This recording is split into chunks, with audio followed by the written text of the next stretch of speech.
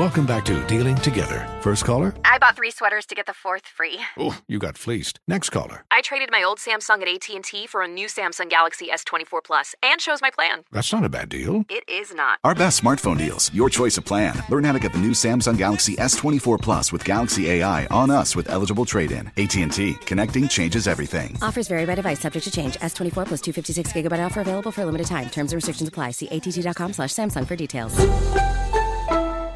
Let's talk more about Biff Poggi with somebody that knows a little more about the head coach than we do, including David Tepper. That's Hunter Bailey of the Charlotte Observer, also the Charlotte Post, writes about the Charlotte Hornets for the Post. You can find him on Twitter at Hunter_Bailey45. Hunter, we appreciate it, man. How are you?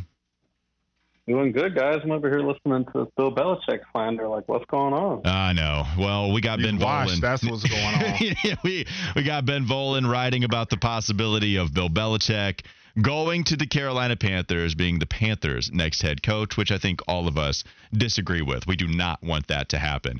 I actually like what Biff Poggi was able to build at the end of this season. It still was a weird game at the end here, Hunter. We had our highs. We were not without them. We had some good Trexler Ivy performances. We also had the performances where he threw about 4 or 5 interceptions. How would you describe the first year with Biff Poggi at the helm here in Charlotte? I think it was a roller coaster, maybe like the Fury. You know, you're going up a little bit to the top, and then you kind of hit the straight down for a little bit. You figure it out. You talk about the 1-5 start, end up 3-9. You talked about some of the highs. That starting the season with a win at home, starting the Biff Poggi era with a win, and then getting that ECU victory on the road. Those are some of the highs, and obviously competing with Memphis. But there were a lot of lows. You talked about 4 or 5 picks a game. It felt like a lot of walk-ons, playing a lot of time, a lot of injuries, and that kind of. I mean, they're missing 12 starters in the final game of the season. They had offensive linemen playing defense. They had. It was one of those years where it's like, okay, obviously this didn't go right, but what can you take from it? I think what you can take from it is that there is some talent on this team. You saw 6 guys named to the AAC first, second, and third teams, as well as the honorable mention today, and quite a few of those guys are coming back. So you feel good about what you have. Now it's time to take that next step and get in that portal and try and do some numbers. Hunter, you wrote on the Charlotte Observer an article with the headline, Biff Poggi on lessons learned and what's next for the Charlotte 49ers football program. What do you think was the biggest lesson that he learned, at least that he relayed to you?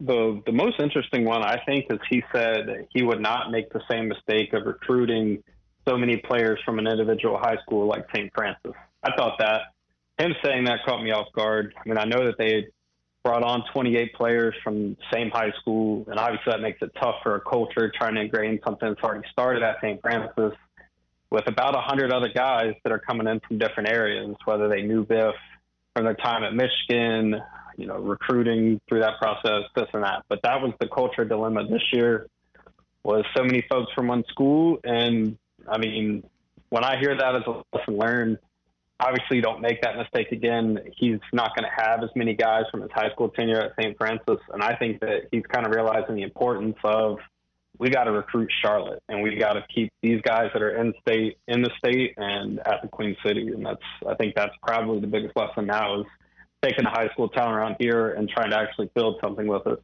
Yeah, Hunter, that was going to be my question to you is, do you think that should be the path going forward, or is he in a position that because of how this first season went that he needs to try to yet again win again quickly and hit the transfer portal very hard and let that be the crux of the guys that he brings in to be able to help them next season? He's talking about the freshman class. I think it's 17 players as it stands. It's decently ranked in the American. But he has talked a lot about the portal. I think they're going to be very active in the portal, and whether that's trying to get Charlotte natives back home or whether that's just going for the best talent. He talked a lot about one of the main things he said that also shocked me at the end of the season is that he's not necessarily interested in Power 5 drop-downs at this point. He'd rather have players that are coming up from FCS, up from smaller schools, and have a chance to prove it at Charlotte. And I mean, you saw a lot of players with Power 5 drop-downs come here and have success. You're talking Nakai Hill-Green, Demetrius Knight, Dante Balfour, Yabi Oki, just 4 alone on the defense. And I think if you can get some of those guys on offense, obviously the key position you need is a quarterback, and you need some receivers. And then, in my opinion, the biggest need on this team, I mean, you can mention quarterback, but it's offensive line.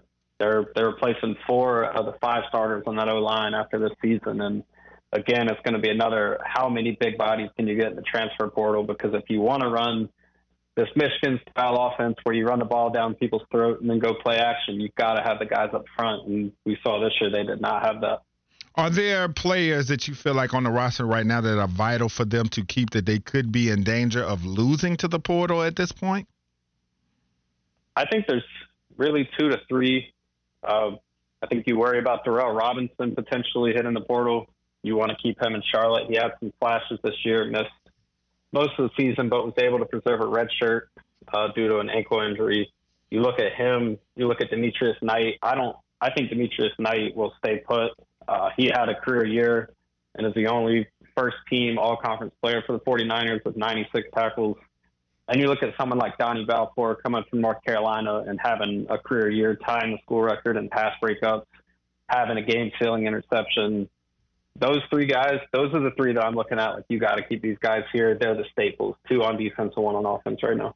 Hunter, last thing I want to ask you about is the hiring of legendary Tim Brewster. Legendary coach Tim Brewster, excellent recruiter, spent this last season with Colorado. Before that, he was with Deion at Jackson State. Before that, Florida. I mean, he's made a lot of stops at a lot of different places within the last decade even. But what kind of hire do you think this is in bringing Tim Brewster aboard?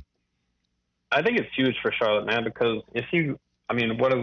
all we're talking about is the portal and recruiting and what Charlotte needs talent-wise to compete in this conference. And you talk about bringing in like one of the blue-chip recruiters that obviously has been around, has connections. I mean, you see the outgoing transfer list from Colorado right now. Obviously, a lot of talent there. There's the connection right there. I just saw he offered a 4-star tight end from Georgia today. If you can start bringing that funnel to Charlotte, you feel good. He's going to be working with the receivers this upcoming year, and that's obviously an area that Charlotte needs to grow on. They need to add some size at wideout, some guys 6'3", 6'4", that can go up and turn a 50-50 ball into an 80-20, because after being spoiled for a couple years with guys like Grant DeBose, Elijah Spencer, and Victor Tucker, Charlotte did not have that type of a racer player this year, and they need that if they're going to make this jump. That's Hunter Bailey from the Charlotte Observer, recapping the end of the Charlotte 49er football season. You can follow him on Twitter at Hunter_Bailey45. Hunter, we appreciate it, man. We'll talk to you down the road. Maybe we can talk some Hornets, Charlotte Hornets. You'll be writing for them for the Charlotte Post, but we appreciate all your time this year. And, yeah, man, we'll bring you on sometime soon. Absolutely. Take it easy, guys.